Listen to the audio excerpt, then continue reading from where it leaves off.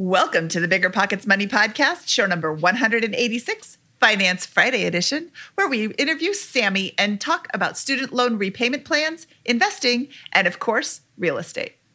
That just opened my eyes to just the idea that you could have such a high savings rate. And I think before I was like, well, why would I have such a high savings rate? Because do I want a really shiny coffin or something? And then after finding FIRE, I'm like, no, all this savings is actually time. This is time that, if for some reason, I didn't want to work, I wouldn't have to work. And that really changed my perspective. Hello. My name is Mindy Jensen, and with me, as always, is my award-winning Robert De Niro impressionist co-host, Scott Trench. 3 people can keep a secret if 2 of them are dead. Scott and I are here to make financial independence less scary, less just for somebody else, to introduce you to every money story, because we truly believe financial freedom is attainable for everyone, no matter when or where you're starting. That's right. Whether you want to retire early and travel the world, go on to make big-time investments in assets like real estate, or start your own business, we'll help you reach your financial goals and get money out of the way so that you can launch yourself towards those dreams.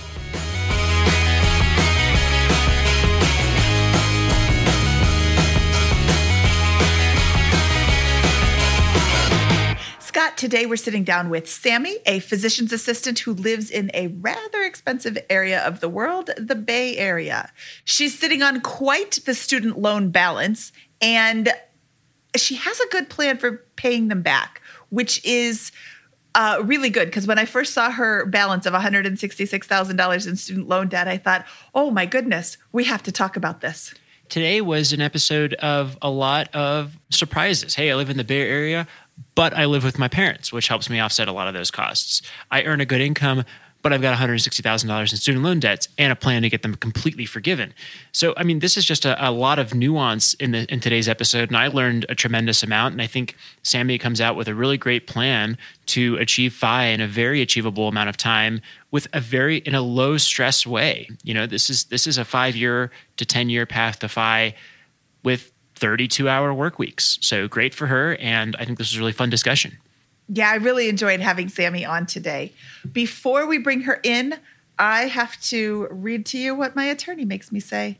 The contents of this podcast are informational in nature and are not legal or tax advice, and neither Scott nor I nor Bigger Pockets is engaged in the provision of legal, tax, or any other advice. You should seek your own advice from professional advisors, including lawyers and accountants, regarding the legal, tax, and financial implications of any financial decision you contemplate.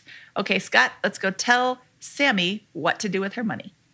This show is sponsored by Airbnb. Did you know that I turned one of my first homes into an Airbnb? It's true. And it even helped me get the extra income I needed to launch my real estate career. So if you want to try your hand at making even more income with your property, Airbnb is the place to be. Your home might be worth more than you think. Find out how much at airbnb.com/host.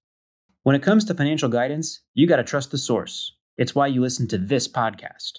When Mindy and I want to upgrade our wallets, we turn to NerdWallet. Scott's right. Their expert team of nerds dives into the details to help you find smarter financial products. Before NerdWallet, Mindy and I were paying for vacations in cash, missing out on miles, and not even knowing what we're leaving on the table. But now we're flying to the skies for free, thanks to our new cards with more miles and upgrades than ever. So if you want more travel rewards, hotel upgrades, or airport lounge access, no matter where you go next, let NerdWallet help you make it happen with a killer travel card. Don't wait to make smart financial decisions. Compare and find smarter credit cards, savings accounts, and more today at nerdwallet.com. NerdWallet. Finance smarter. As with all cards, credit is subject to lender approval, and terms of each credit card issuer apply. It's Military Appreciation Month, so I'd like to personally thank all our past guests who have served and all our listeners who are serving, deployed, veterans, or in the reserves. But I'm not the only one showing appreciation. Navy Federal Credit Union wants to celebrate their members who go above and beyond with exclusive rates, discounts, and tools. This month, join Navy Federal and get $50 when you open a credit card. Visit NavyFederal.org/celebrate to see their Military Appreciation Month offers and other Navy Federal offers. With 24/7 U.S.-based member service and resources for veterans transitioning to civilian life, Navy Federal is here to help you reach your goals. Head to NavyFederal.org/celebrate. Navy Federal is insured by NCUA, Equal Housing Lender. Disclaimer: must join an open membership savings account between May 1st and May 31st. Annual percentage yield 0.25% for membership savings account. $5 minimum balance to open, maintain membership savings account, and to obtain bonus. Visit NavyFederal.org for more terms and conditions. Sammy is 31. She's single, has no kids, and has plans to stay this way. She makes a good salary, but is sitting on $166,000 in student loan debt. Sammy is doing well on the investing front, but would like to generate more income outside her job. She'd like to reach FI in 4 to 5 years, but feels like 9 years is a more realistic FI date. Sammy, welcome to the Bigger Pockets Money Podcast. I'm super excited to talk to you today. I am too. So let's jump right into your situation. What part of the world do you live in? And what is let's look at your balance sheet, your net worth, and your debts and expenses. Yeah, so I live out here in the Bay Area near San Francisco, California, and I'm working here as a physician assistant. I've been working at my job for about 5 years. Last year, I brought in $140K from my job, but I actually think this year I may be bringing in a little bit less, like $110K, because my company recently merged with another company, and they're no longer paying evening and weekend shift differential, which that's the shifts that I typically work. As far as what I bring in like month to month, most months I take home about $4,500, and that is after taxes and after my 401k. So I put about $1,700 a month into my 401k, and then after taxes, then I have that $4,500. And then as far as debts go, like you said, I have the student loans, which are now at about $160K with like a 6.7% interest rate. I do have federal student loans. So right now they do qualify for the 0% interest. And so I don't have to pay anything. And I am doing the public service loan forgiveness program. So if I work at a nonprofit for 10 years, then my student loans will be forgiven after those 10 years. But I do have to pay like 15% of my income every year to participate in that program. But right now, because of what's going on, I actually don't have to pay. As long as I'm working at my job, it's still, those months still count towards my public service loan forgiveness. So that's pretty cool. And in April, I will have 4 years left of the program. And then I also have a car loan with an interest rate of about 2.99. And the car loan, what I have left on it is $3,000. Awesome. And can you walk us through your expenses? Yes. So for my expenses, I have monthly expenses of about $1,200. As far as my recurring bills go, usually I would have the student loan payment, which would be around $1,100. I don't have that right now, like I said. But I otherwise have a car payment of $270. I have my Geico insurance bill for my car. That's like $85. I do pay my phone bill, which is $50. My Chase Sapphire Reserve. It's an annual fee, but I break it down by month because it's recurring. And would be like $12.50 a month. I have like a meditation app, which I pay $8. And then I have a PDF filler, which I pay like $8 for a month. I love that you have the annual fee as a monthly charge. That's great. Yeah, it's just like easier mentally for me to manage it then. Yeah, and then so those are my like recurrent expenses, and those now with COVID, because I'm not paying the student loans, would be like around $433. But then I also, of course, have other expenses like my spending expenses, and I calculate that to be about $800 a month. If I broke those down, my top category is actually gifts, and it comes to about $230 a month. Then the next one is gas, which is about $100 a month, and that's even now, I do work about 40 miles away from my job. And usually I go to work every single day, but now I work 2 days from home, 2 days in clinic. But I still, I spend like a decent amount on gas. After that, it's groceries, which is about $70. Then I group hygiene and cosmetic together, which is about $70 a month. Then I have this is based on last year's spending. So my medical expenses were about $65 a month. Clothing, about $38 a month. Fast food, $31 a month. Auto expenses, like $25 a month. Then household expenses, $14, and everything else is kind of like negligible after that. Yeah, you really got a lot of detail here, which is great, and which tells me this isn't really a problem area. I mean, you could cut out $70 here, $60 here, but it's not really the story. What we're hearing is outside of the student, if we ignore the student loan debt situation, you've got about $2,000 a month in after-tax spending. Is that right? Yes, I got it to be around like 3,300, but yeah, I think that's probably more correct, is about 2,000. Yeah, well, 30. Then we add in 1,300 for the student loans, and now you get to 3,300. Oh, yes, exactly. So the big bogeys of your situation are, well, the big things to note about your situation are, hey, we've got the student loan debt, which is a huge chunk of your monthly cash flow, if we put that there.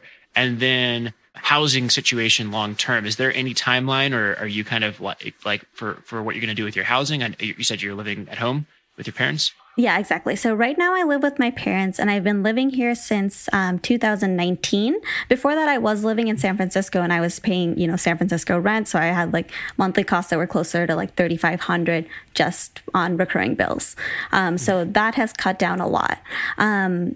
As far as like how long am I going to be living with my parents? That's a good question. I'm Indian, like that's my heritage. And it is more common for, kids to live with their parents, even though for most of my adult life, I wasn't living with them. So they definitely, they really enjoy having me here. And I think it's like a mutualistic relationship because in a way, your parents, they're not going to be here forever. And I can help with things like taking them to the doctors and things like that. And at the same time, they cook food a lot. So I've like a lot of my food costs are cut too. So it is nice. But with that said, certainly like if they retired, I think they would move back to Charleston, South Carolina, and that would cut down. So then, if they moved and I was still working, I would stay here. So projected, I don't know. I'm guessing maybe I live with them for like another few years, maybe more, maybe less, depending on what our situation is. Okay, Sammy, let's talk about investments. Have you made any investments? You mentioned the 401k. What else do you have going on, if anything? Yeah. So in total, I have like $205,000 in investments. So in my old 401k, I have $147,000. And then my company, when they merged, we have a 403b now. And I have about $6,000 in there right now. I do have a Roth IRA with about $15,000. And I have a post-tax brokerage account with about $36,000. Great. So you've got a lot of cash. If we ignored the student loan debt, we have a financial fortress here and a really good, you have a really healthy savings rate. You've got a year of expenses saved up. You've got good kind of like what sounds like quality investments across both the brokerage and the 401k, which I think is awesome. So how recently did you get kind of on the FI journey, or what was the switch for you with that? Yeah, that's a great question because it was very recently, like in, I guess, November 2018. But before that time, I was very much not on the FI journey. Like sometimes I hear you guys say like, oh, I don't know how someone could spend that much money. I'm like, I do. Because I was definitely the type of person who would keep like, at least if there's a few hundred in the checking account, that's good. And then the rest, that's for me to do whatever I want with. And I was spending like all my money. And fortunately, I have a friend who I was visiting, and she was doing all the things. She was house hacking. She was living in Austria. She was growing her own plants too, for herbs and stuff. And I was at her place. I was like, what is going on here? Like a lot of like interesting, like financially savvy moves here. And then she told me about FIRE. And after that, I just like dived in hardcore. Okay, I think this will be important to our discussion later. I could be wrong, but could you kind of walk us through some of the moves that you did make and what that progression has looked like? Very high level overview. Yeah, like you mean like as far as like what changes I made? Yes. Yes. So the first one is Mindy's favorite thing, tracking your spending. That was definitely the most important thing. I mean, I started tracking my spending, and I remember I had a friend visit one weekend, and we had a lot of visitors then because, we're not from the Bay Area. I'm from Michigan originally. So like a lot of people would visit like friends and stuff. And I remember that weekend I spent about $400. And I was like, wow, I spent like $400 extra even though I was staying in the same place. I didn't fly anywhere. I didn't have a hotel. And that just really made me appreciate that like all these things that I was doing were costing me money. And not to say that I started like putting a value on things based on how much they were costing me, but to some degree I did. I'm like, do I want to go to dinner all the time or just like maybe once every few weeks? And yeah, tracking my spending was a big thing that allowed me to kind of monitor that. As far as like investments, I was already investing in my 401k, but that just opened my eyes to like, just the idea that you could have such a high savings rate. And I think before I was like, well, why would I have such a high savings rate? Because like, do I want like a really shiny coffin or something? And then after finding FIRE, I'm like, no, like this is all this savings is actually time. This is time that, if for some reason, I didn't want to work, I wouldn't have to work. And that really changed my perspective. Love it. And so were you a physician's assistant this entire time? And I forget exactly how the timing of education works and how long it takes to get into that. Yeah, it's a usually 2.5, 3-year program. And I graduated in like the end of 2014. So this would be my 6th year as a physician assistant. So I was a physician assistant then, so I was bringing in a decent income, but I was definitely spending it all. Okay, well, love it. And it sounds like there's a lot of progress that came over the last 3 years from that. And perhaps that's where much of your, what have you been doing with the student loan debt and investment decision over the last 3 years since you discovered FIRE? Yeah. So I will say, as far as the student loans, that is one thing luckily I did think about because when I first graduated, I kind of realized that I'm either going to have to pay this off aggressively or I'm going to have to do the public service loan forgiveness. Those would be my 2 most realistic options that would be most efficient. And I do think there's a part of me in my mind that like realized emotionally I was not going to put that much money towards the student loans because I did want to have a lot of fun, which I obviously did because, I was spending all my income. And it was kind of a good thing for me to be self-aware enough to realize that because then I did do the public service loan forgiveness, which now has ended up being really beneficial for me. Like my first year out from school, I only made $65,000 because I was doing a fellowship. So I was paying much less into the loan because my income was lower. And then now for the past year and a half, I haven't had to pay anything, but I'm still counting towards the public service loan forgiveness. So I think the decision really worked out for me, even if maybe my intentions were not so good in the beginning. Okay, and we've glossed over this for a few times here. What exactly are you talking about? So you said 4 years left, somewhere in the ballpark of a few years, portions of your loan or all of your loan will be forgiven. Is that the way to understand this?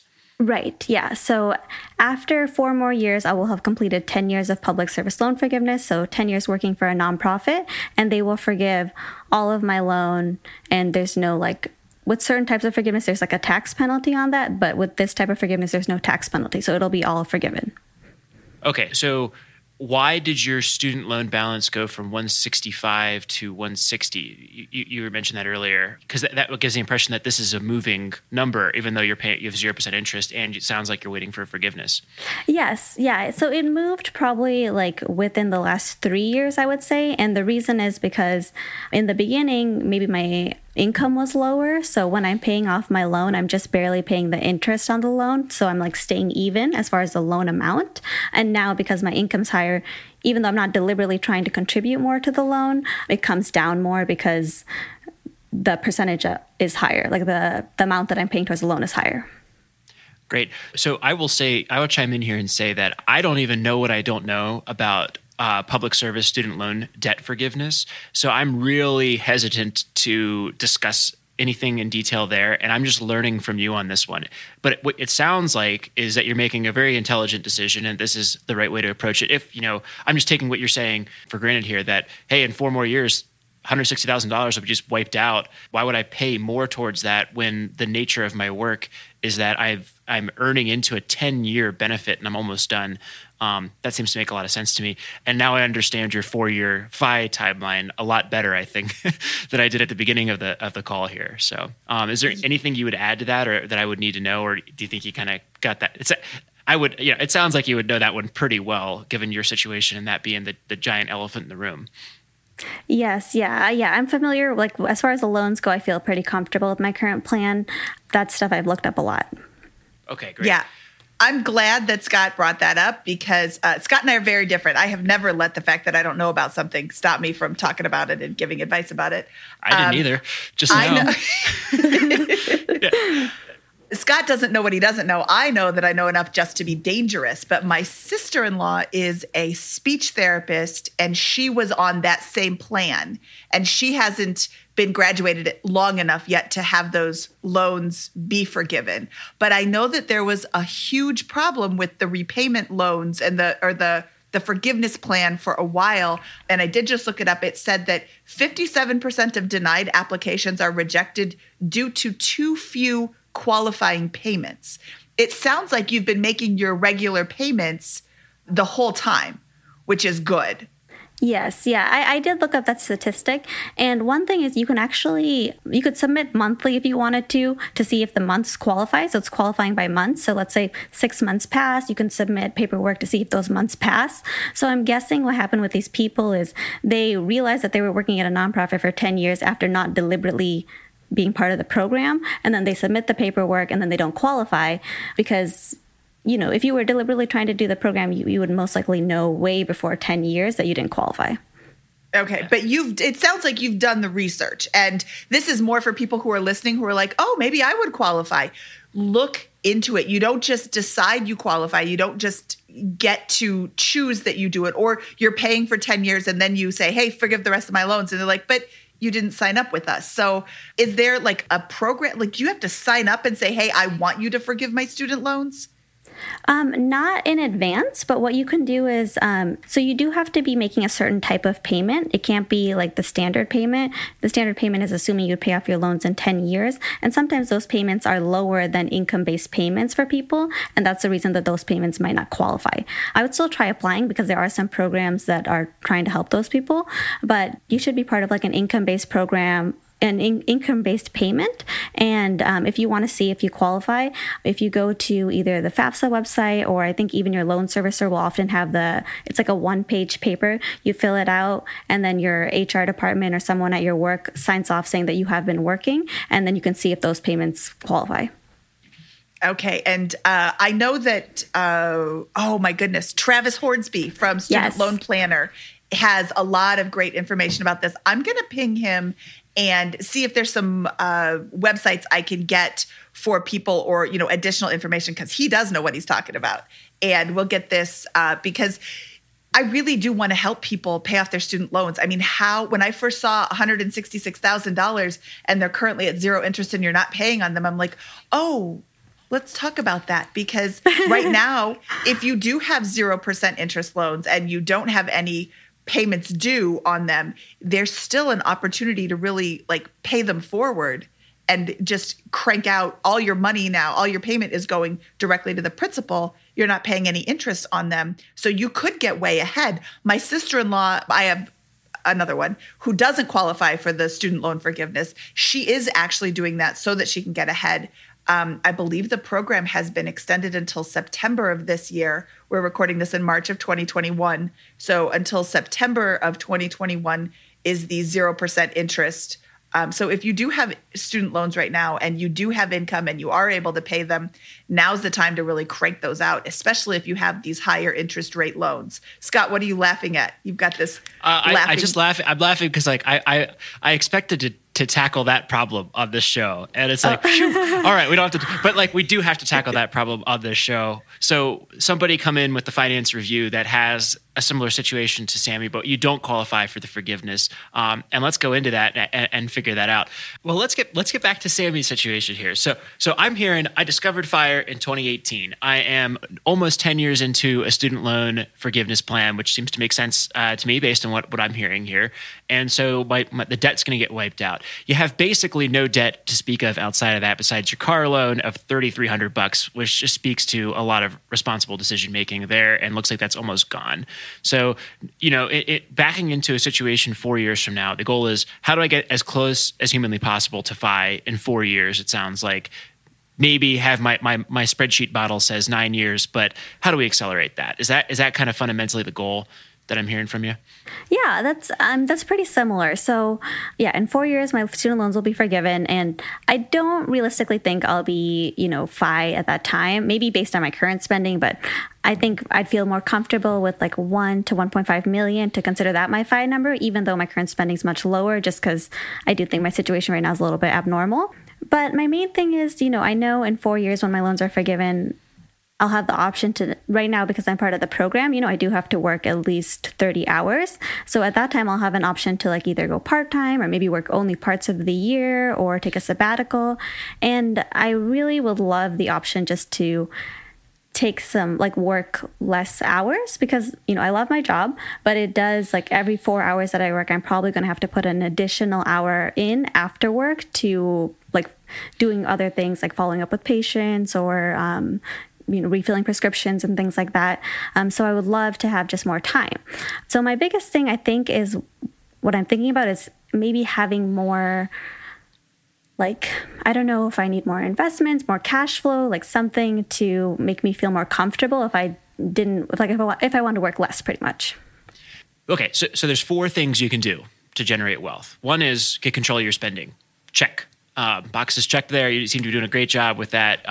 The second is earning more income. The third is investing your assets for a better return.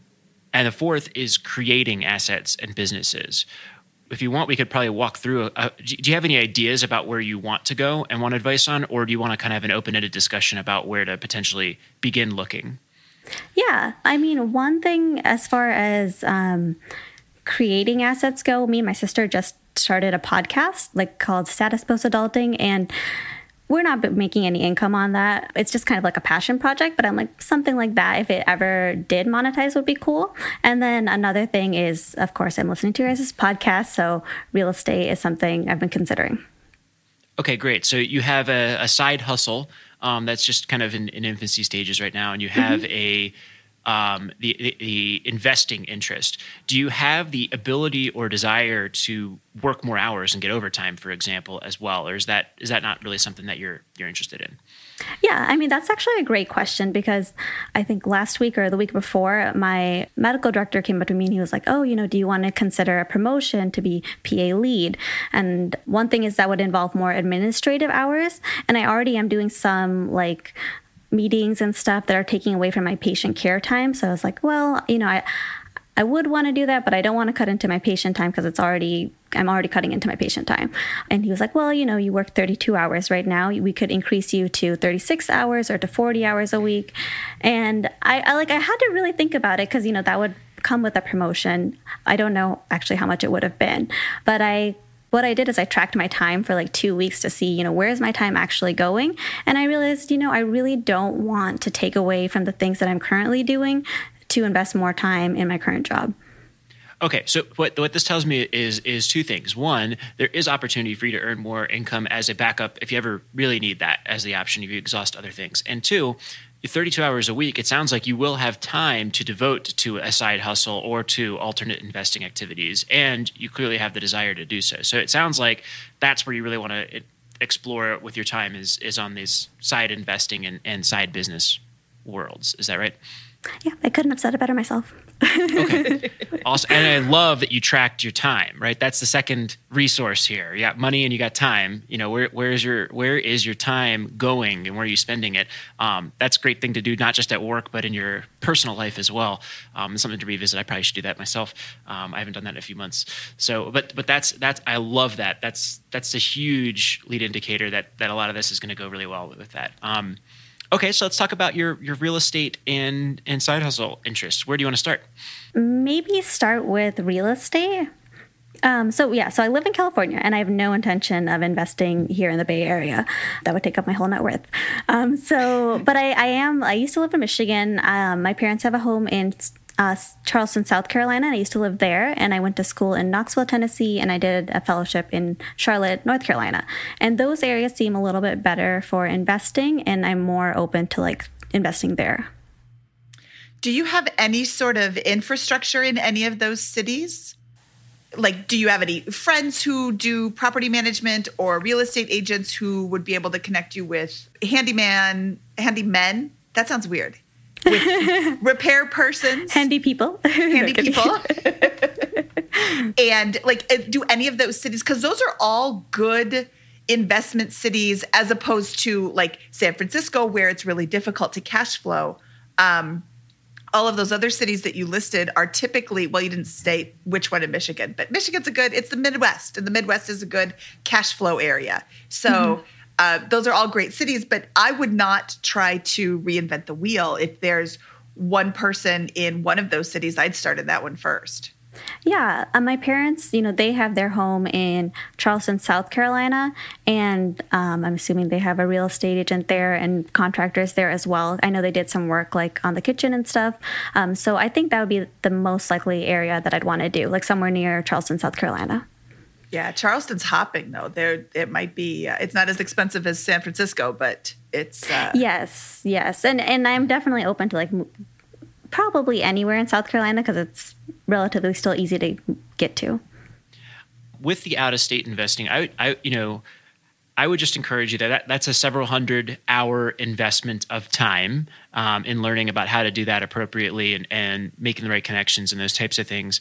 And a trap that some investors fall into that we've seen here on the show is, hey, I'm making $110,000, $130,000 a year. I'm going to buy a property that cash flows $200 with a $25,000 investment, $200 a month, right? That is an annoyance to you relative to your financial position. That level of income, the ROI may be good over time, but that level of income is completely inconsequential and will be completely unnoticeable to you. So my advice to you would be to have a plan where you can buy multiple of those properties on a consistent basis to get to some level of meaningfulness over a period of years, rather than just buying one and setting it and forgetting it. Plan everything around how do I get in there, but then approach this in a scalable manner. And it's not about what my first property does. It's about what the 10 properties I purchase over the next 5 years do to get me a collective $200 a month times 10, $2,000, $3,000 in income. That would be a meaningful set of investments that would change your trajectory on your profile versus just one out of state in one random market would be my advice is. And look, this is a new world with a lot of people trying out lots of different things, and people have properties sprawling across a couple of different areas. But the tendency we see is that those tend to be confusing to a certain extent. Why does this work for military people but not for Sammy? It's because the military folks are going into these different areas and buying with VA loans in markets that they know and have lived in and have a chance to set up infrastructure. So you're going to see, I think I would have a different story for a military person who will have a sprawling portfolio because they get stationed at different duty stations. But for you, my advice would be to encourage you to pick a market, invest consistently, and make that a meaningful investment over time. Yeah, I think that's a good idea. I think definitely what's been keeping me from considering real estate is just the fact that I already had so much debt. Now that I feel like I at least have a positive net worth, I feel like a little bit more better about thinking about real estate. It's Military Appreciation Month, so I'd like to personally thank all our past guests who have served and all our listeners who are serving, deployed, veterans, or in the reserves. But I'm not the only one showing appreciation. Navy Federal Credit Union wants to celebrate their members who go above and beyond with exclusive rates, discounts, and tools. This month, join Navy Federal and get $50 when you open a credit card. Visit NavyFederal.org/celebrate to see their Military Appreciation Month offers and other Navy Federal offers. With 24/7 U.S.-based member service and resources for veterans transitioning to civilian life, Navy Federal is here to help you reach your goals. Head to NavyFederal.org/celebrate. Navy Federal is insured by NCUA, Equal Housing Lender. Disclaimer, must join an open membership savings account between May 1st and May 31st. Annual percentage yield 0.25% for membership savings account. $5 minimum balance to open, maintain membership savings account, and to obtain bonus. Visit NavyFederal.org for more terms and conditions. Saving for a down payment, a wedding, or just looking for extra money to invest? Monarch Money turns your budgeting woes into wins. That's why the Wall Street Journal named it the best budgeting app overall. Monarch is the top-rated all-in-one personal finance app. It gives you a comprehensive view of all your accounts, investments, transactions, and more. Create custom budgets, set goals, and collaborate with your partner. And now, get an extended 30-day free trial when you go to monarchmoney.com/pockets. Monarch's simple, intuitive design makes it easy to manage your money like a pro. Add a partner or family member to your account for no extra cost, so combined finances become a breeze. Customize your budgets and notifications, set up automatic rules for transactions, and more. After trying out Monarch for myself, I understand why it's the top-rated personal finance app. And right now, get an extended 30-day free trial when you go to monarchmoney.com/pockets. That's monarchmoney.com/pockets for your extended 30-day free trial.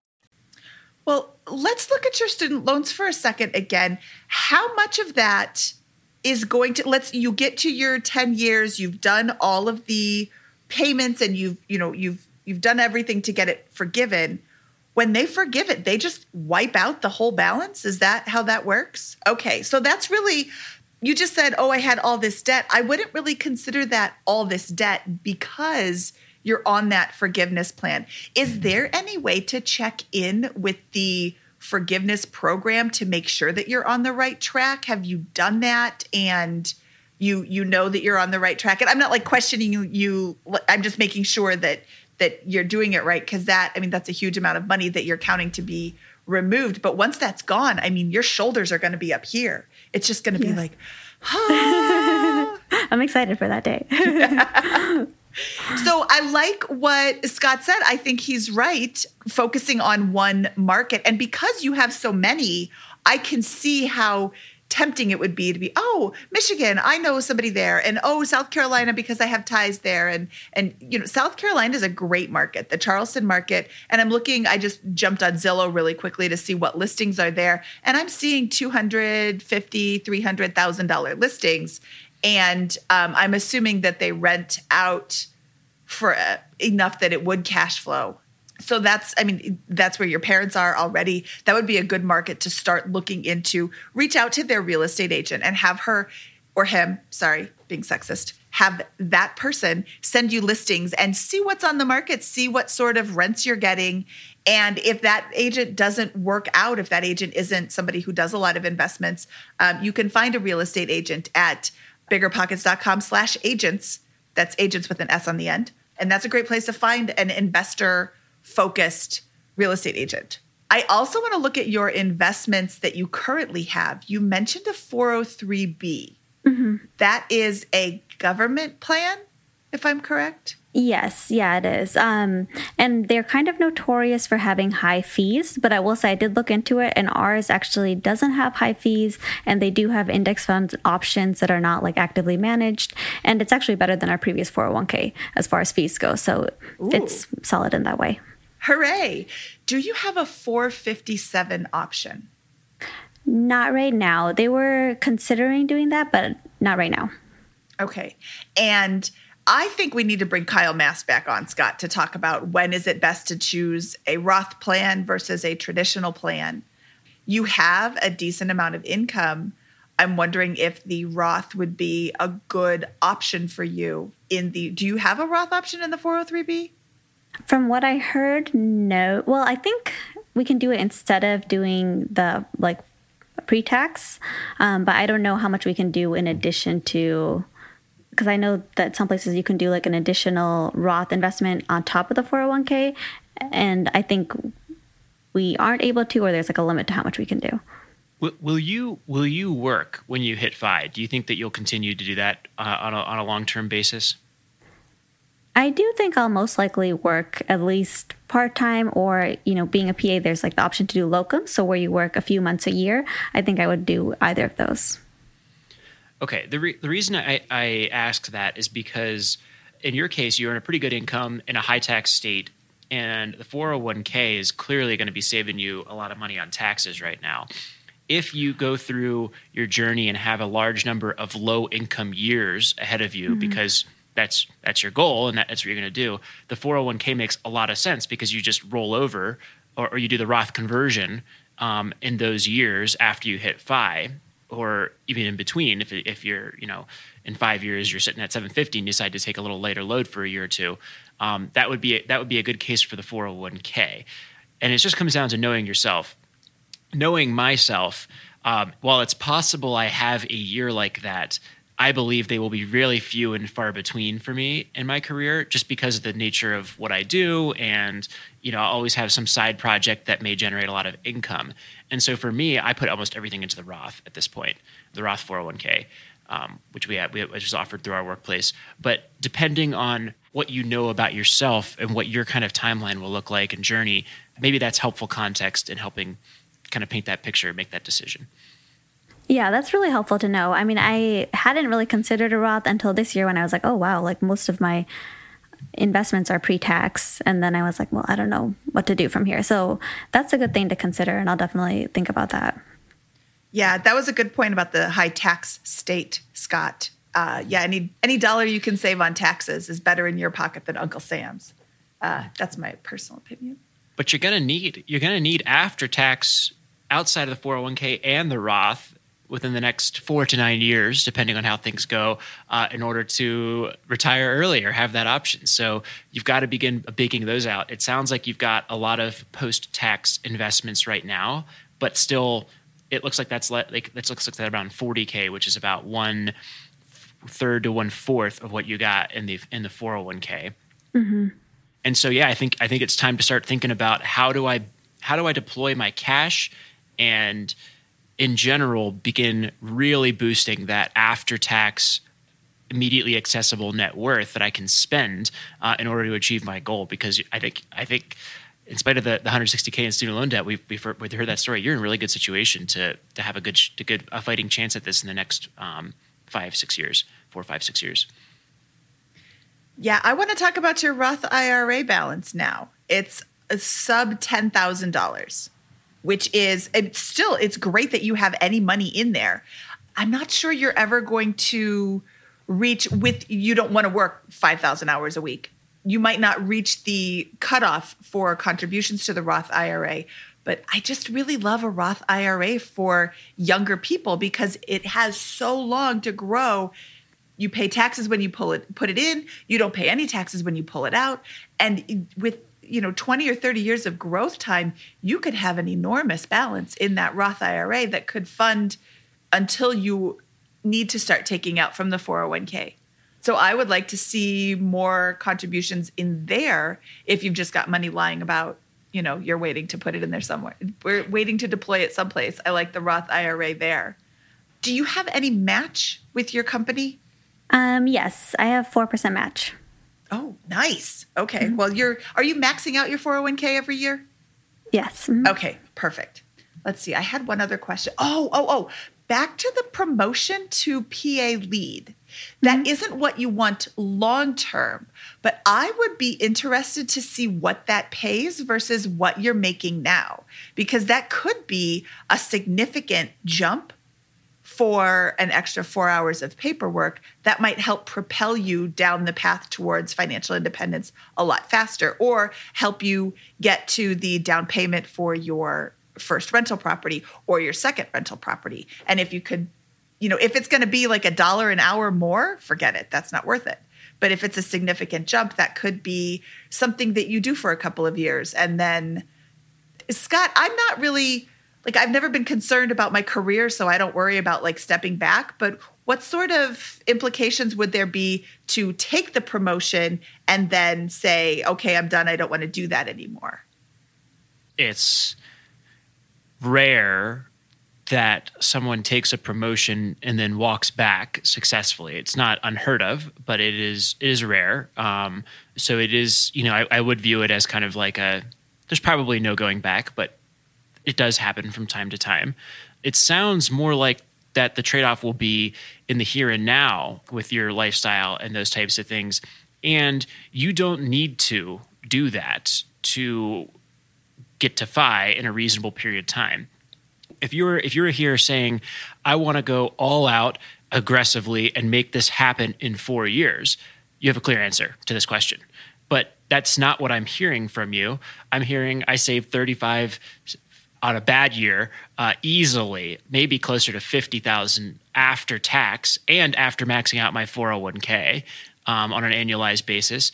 And I'm looking to deploy that slightly better. And If I get there in 4 or 5 years, because one of my things I like to do takes off, great. If I get there, if I don't, it'll be 9 years and I'm good to go. So like, that's what I'm hearing from you. But yeah, if you were like, how do I get there as fast as possible? That it's like, take the promotion and the money and work as many hours as you can, because this is you can just crank it out and turn the dial and move and probably jack your income closer to 200 if you were really ambitious about it in this situation. I don't know, but maybe that's a bold statement, but that's kind of how I'm assessing it right from here. Yeah. That's correct, Scott. I would say that's right. Okay, good. I wanted to bring up the counterpoint because, not everybody who is listening is on the slower path. Some people really do want to just crank it out. If you want to crank it out, take every dollar you can get and crank it out. But there is something to be said for going the slow route. And after my husband and I reached financial independence, he's like, wow, I really wish we would have gone slower. I'm like, wow, too bad your wife never said anything like, hey, stop. Yeah. I mean, I went all out for 5-6 years in this journey. And guess what? That works. I house hacked. I was able to jumpstart my income. I have multiple side projects and that kind of stuff. But it was all out. It was a complete lifestyle and work commitment. And that's great. And that's how you get really rich in 5 years from a standing start. But it's not, you don't need to do it in your situation. It would be a complete lateral move. And I don't think it's necessary. So from what I'm hearing, or desired. So you're gonna be pretty wealthy in 5-6 years with what you're doing. And like, man, you're working 32 hours a week versus the 85 or whatever that I was putting in on a regular basis across all my work and all my other projects. This is a better approach from your seat. You could probably increase your odds dramatically in of getting there in 2, 3, 4 years. But I don't know. This is a good discussion, I think. Yeah, I think that's a really good point, because I think that's kind of how I was thinking about it without like explicitly stating that. It's like, I know I could be super aggressive and then I would definitely take the promotion and then I would be able to hit 5 sooner for sure. Or I can have more time for myself and work on stuff that I want to work on. And then I would have more quality of life, I guess. Yeah, I think that's a much more balanced and appropriate approach here. Let's talk about your podcast real quick. So you may not know this, but we also run a podcast here at Bigger Pockets, a couple of them. And let me just tell you about the unit economics of podcasting. So not to scare you, but just give you kind of a grasp of reality with this. Like when we record this show, we have a software that we use. You can use Zoom or whatever. So you can always change some of these costs. We have to select the guests through an application process where time and energy or money is being expended to find great people like Sammy. Then somebody has to edit the audio for this podcast. Someone has to select a title for the podcast. Someone has to transcribe the podcast. Someone has to cut and edit the podcast and produce social media clips and those types of things. And so I would estimate that the cost of production sustained over time for a podcast such as ours is about $500 per episode. Now, you can offset some of that with advertising, but maybe you get and then by the way, the hosts will generally like to get payment in some form for their services over time. Usually, if you're the owner, that would be through ad revenue. But you'd have to say, okay, great. In order to make money on this podcast, I will have to generate somewhere in the ballpark of $500 just to cover the cost of operating the podcast over a long period of time. And I'll do that myself, or I'll skip parts of that production process or whatever. But now you're just trading your very high skill labor, which is $50, $60 an hour at the very minimum as a physician's assistant. You're doing the work of labor that is really $10 to $15 an hour in many cases across parts of that production pipeline. So just know that that's a trap that a lot of podcasters, I think, fall into over time, is they discount those costs by doing it all themselves.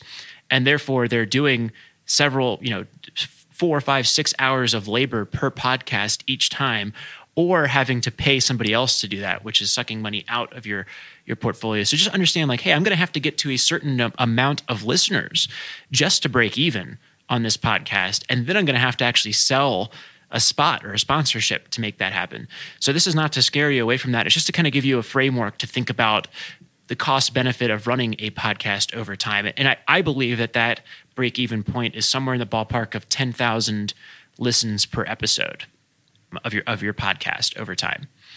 Yeah, I mean, that's what it seems like from what I've been looking at too. It's like it's not very easy to monetize on podcasts, and it's definitely a lot of work. I think one thing with me and my sister with our podcast is it's like a time we get to spend together. We pick a topic, we get to research that topic. It's kind of enjoyable for us. And I will say, like, when I was tracking my time, I'm like, we're putting in like 16 hours a week on the podcast. And it's more like monetizing on something I'm doing anyway because I enjoy it rather than, making a podcast to monetize on it. Great. Okay. Well, then that's wonderful. So this could be a good boost for you guys over time, or it could be a little bit of a time or money there. But I think that's perfect. If you're viewing it as a hobby, that's great. It could make money. And I'm happy to discuss that as much as you'd like offline. If you have any questions here about that, we obviously do this as part of our business here at Bigger Pockets.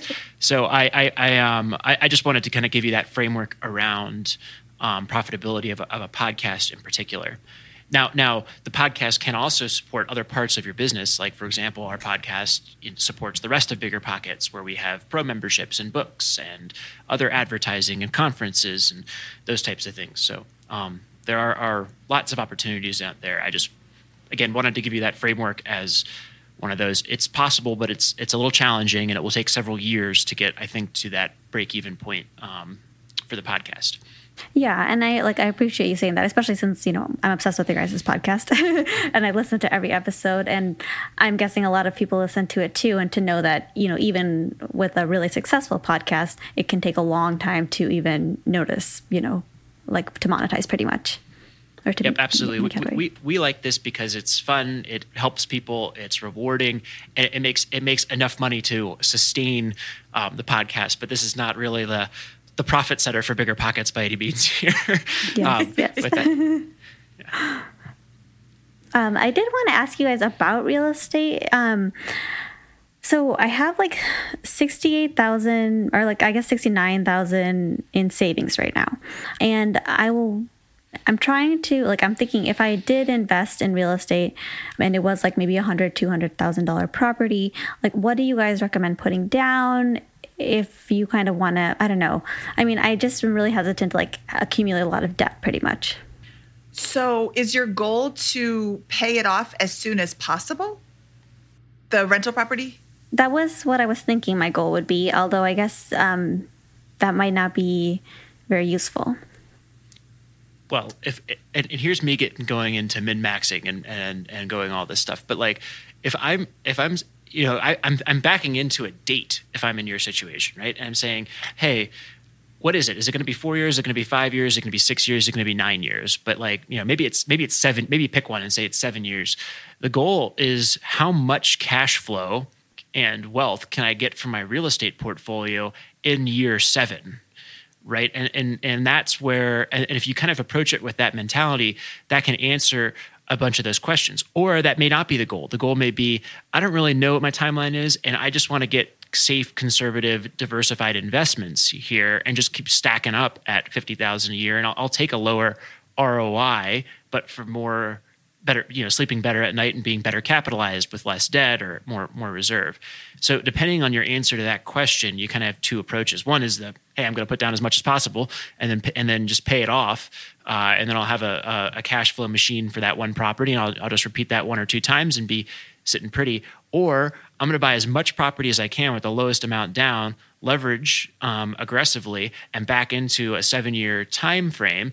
And at that point, appreciation and my debt pay down will kick in, and I'll be at this really great level of cash flow in 7 years, coinciding with my other FI activities and helping me out there. So that's a very high level framework from coming there, and that can be, but any reaction to that? Yeah, I mean, I actually had never thought of it like that, and I appreciate you breaking it down like that, and definitely the first one where it's paid off and it's a cash flowing property versus leveraging a ton. Great. Well, in that case, you say, hey, if I'm buying a $200,000 property, then you're going to have to put down 15% if it's a single family rental. And you're going to have, or up to 25, a minimum of 25% if it's a 2, 3, or 4 unit property. So you're already putting down $50,000, which is a huge chunk of your cash, and the rest has really got to be left over for reserve in your personal life and business. So you're kind of maxed out if you're buying a 2, 3, or 4 unit at the $200,000 mark.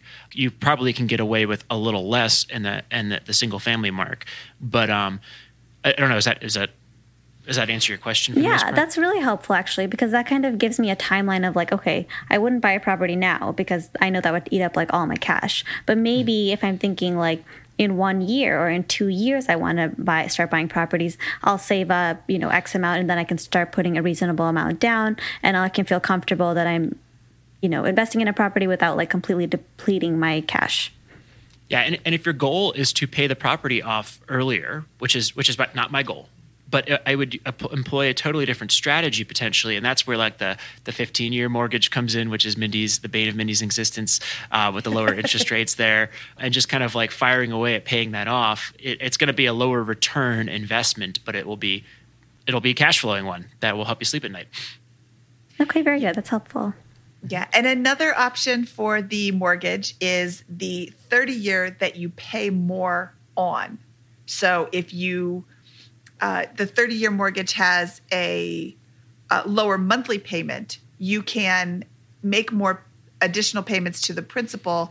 And I reached out to my lender, John, and he said that if you get the 15-year loan, you pay it off in 15 years. If you get the 30-year loan, you pay it off in 30 years. If you get the 30-year loan, but you make the 15-year loan payment, you're paying it off in something like 16 years and 8 months. So you have the flexibility. You're only adding like almost 2 years to your repayment. But then if your roof goes out and your air conditioning goes out and you need to buy a new refrigerator all in the same month, you can pull back on your payments a little bit. I like the 30-year loan for the flexibility, but I'm also not looking to pay off my mortgage. So just something to think about. You can always pay a 30-year loan off sooner. You can't pay a 15-year loan off later. So, when you're comparing rates, and right now, I mean, the difference in rates is so negligible that it's really the just the length of time that contributes to your massive larger payment with the 30-year loan if you pay it off in 30 years. In fact, I should pull these numbers up because I'm just guessing. I always make people uncomfortable with the way my mind works on this kind of stuff. But basically, another way of thinking about what Mindy just said is you got to be 85, 90+% sure that you are going to pay it off early in order to go with the 15-year mortgage, which is a really high probability. I'm very rarely 90% sure about anything in my life. So, but I'll bet on things that I need to with that. But you got to be real sure that it's the paying off to go with the 15. Yeah, I like that because like if something happens in your life where, you are not able to make the payments or it would be a struggle, you have the option to not be so aggressive. Yep. Any other things that you wanted us to get to here? I think we're making some good progress. I think those are my big things, actually. We really covered them, and I feel like I have a much better plan. Because I think my idea with real estate was so vague, and I was like, should I be doing that right now? And if something happened right now where the prices drop, should I be buying something right now? Now I know, okay, you would be spending all your cash, so wait until you have more cash. I feel like I have a better plan now, so I like that a lot. Mm-hmm. Awesome. Okay, so my lender, John Lalonde from Cross Country Mortgage, sent me a note that said, on a $500,000 purchase, assuming 25% down and good credit, because your credit will definitely affect your rate. And these were rates a couple of weeks ago. So, and this show is going to be released later. This is just an example. This is not a quote. But he said a 30-year loan is 3.375. A 15-year loan is 2.75. Those are fabulous rates. Just in general, a 3.375 is an amazing rate. I don't even have a 3.375. So the 30-year principal and interest payment is $1,658 a month. The 15-year is $2,545 a month. Mm-hmm. So that's like $800-ish more every month that you're making the payment for. Your total paid over 30 years with a 30-year loan is $596,829. Your total paid over a 15-year loan is $458,069. So that's like $132,000 difference in interest that you're paying. And then he went further and said, fun fact, if you kept the 30-year option but made the 15-year payment, you would only be adding 1 year and 8 months to your mortgage. So I love the flexibility, and you can always make more payment. That's saying that you get the 30-year, but you make the $2,500 a month 15-year payment.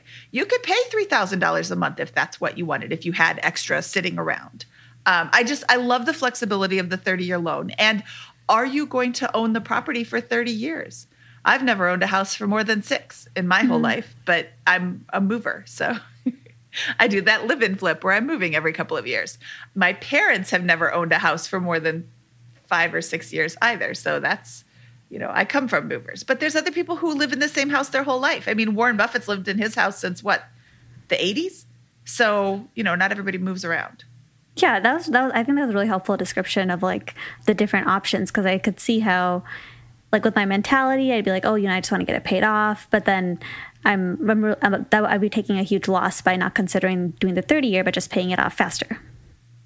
Yeah, and I think you have enough money in savings to start looking at the market. And right now is frankly a ridiculous market. Everything is, I'm sorry, I shouldn't say everything. Most markets have an extremely short supply. So there are people who are trying to take advantage of the interest rates. They have to move there. There's people who are looking for just investments and they don't care what the money return is. So right now may not be the best time for you to buy a property, but it's always a good time to start learning the market. Talk to somebody in Charleston, South Carolina. Talk to somebody in Michigan. Talk to somebody in North Carolina. Talk to somebody in Knoxville. And maybe Knoxville makes the most sense for you, or maybe South Carolina does make the most sense for you. See what the markets are looking like. Wow, I have to pay $300,000 in the Carolinas, but in Knoxville it's $150,000 and I can get in a similar cash flow. That might be a better choice. So right now is a great time to start looking for a market. And, analyzing the market and see what houses are renting for. And, maybe a fabulous house comes on the market and you can jump because you are prepared. But if you're not prepared and a fabulous house comes on the market, you might be timid. What do you say, Scott? Calmly prepare to act aggressively. That's right. A wise man. So now is the time to calmly prepare. I think this was a lot of fun. I think we looked at a lot of things. Did you have any other questions for us, or did you have any other items that you wanted us to look at or you wanted to discuss? Those were my main questions, and you guys really answered them. I mean, I think the biggest thing for me was I kept feeling this pressure to look at real estate, but at the same time feeling anxious about whether that's going to deplete my cash savings. And now I have a better idea. If I wait 1 or 2 years, I'm going to be in a better position. But then also, like you said, Mindy, to start looking at the market so I'm at least familiar. And if something comes up earlier, I can invest earlier. Or even if I wait till 1 or 2 years, I'm going to be very knowledgeable about what's normal. That's about as perfectly said as we could ever do. So I'm going to leave it at that. Scott, do you have any final thoughts? No, this is great. I think you're in a really good situation. I think you're, when you walked in with your numbers on a piece of paper without knowing the context, 4 years is a little aggressive. But I think that given what you talked about with the student loan situation and a lot of your great habits, it could be as early as 4 years. It may be longer with those types of things, but I think you're making all the right choices. Your fundamentals are really sound. And I completely respect and love the decision to not put the foot all the way down on the accelerator and try to move this forward. I think you got what it sounds like is a great quality of life now and can reach FI within 5 to 10 years easily. Yeah, thank you. Thank you guys so much. I really appreciate it. I mean, I listen to you guys all the time, so I think just the opportunity to come and talk to you guys in person and get advice like on my personal finances is just absolutely amazing. I mean, it's just been a great experience. Sammy, thank you for coming on the show today and for sharing your information and your numbers. I think it's going to be really helpful for people who are maybe in some point on their student loan repayment journey, thinking or assuming that they would qualify for that repayment plan.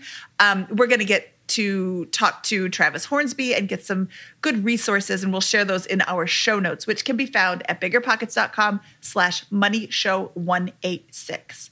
But thank you so much for sharing today. It was lovely to talk to you. And thank you for listening to the show. Thank you, Yes, guys. thank you. Appreciate it. And we will talk to you soon. Have a good day. Okay, that was Sammy. Scott, what are your impressions of Sammy's path to financial independence? I thought it was great. I think she started with getting control of her spending. And that, I love it. There's that moment in time when you discover FI, and then you get really serious about all of this stuff. And then a couple of years go by, you optimize, and you get on this path eventually, if you're a full-time worker, where it kind of gets boring, right? Every month she saves $3,000, $4,000, $5,000, and hers is still a little exciting because there's a couple of big moving parts like her 401k and a couple of little ideas to crystallize around how much she wants business or real estate investing to be part of her portfolio.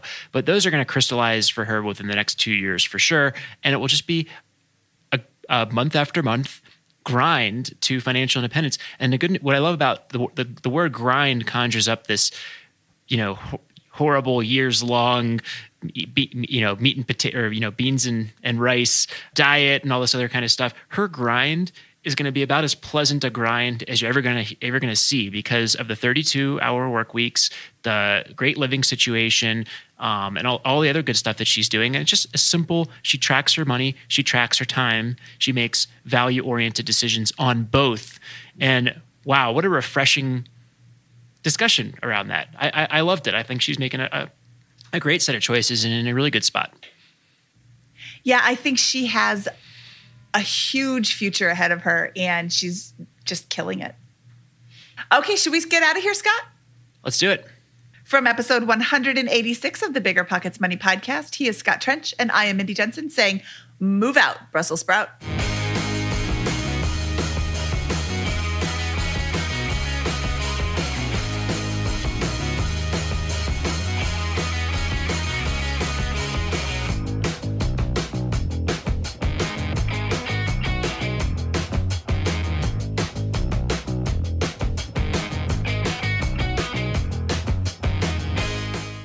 It's Military Appreciation Month, so I'd like to personally thank all our past guests who have served and all our listeners who are serving, deployed, veterans, or in the reserves. But I'm not the only one showing appreciation. Navy Federal Credit Union wants to celebrate their members who go above and beyond with exclusive rates, discounts, and tools. This month, join Navy Federal and get $50 when you open a credit card. Visit NavyFederal.org/celebrate to see their Military Appreciation Month offers and other Navy Federal offers. With 24/7 U.S.-based member service and resources for veterans transitioning to civilian life, Navy Federal is here to help you reach your goals. Head to NavyFederal.org/celebrate. Navy Federal is insured by NCUA, Equal Housing Lender. Disclaimer, must join an open membership savings account between May 1st and May 31st. Annual percentage yield 0.25% for membership savings account. $5 minimum balance to open, maintain membership savings account, and to obtain bonus. Visit NavyFederal.org for more terms and conditions.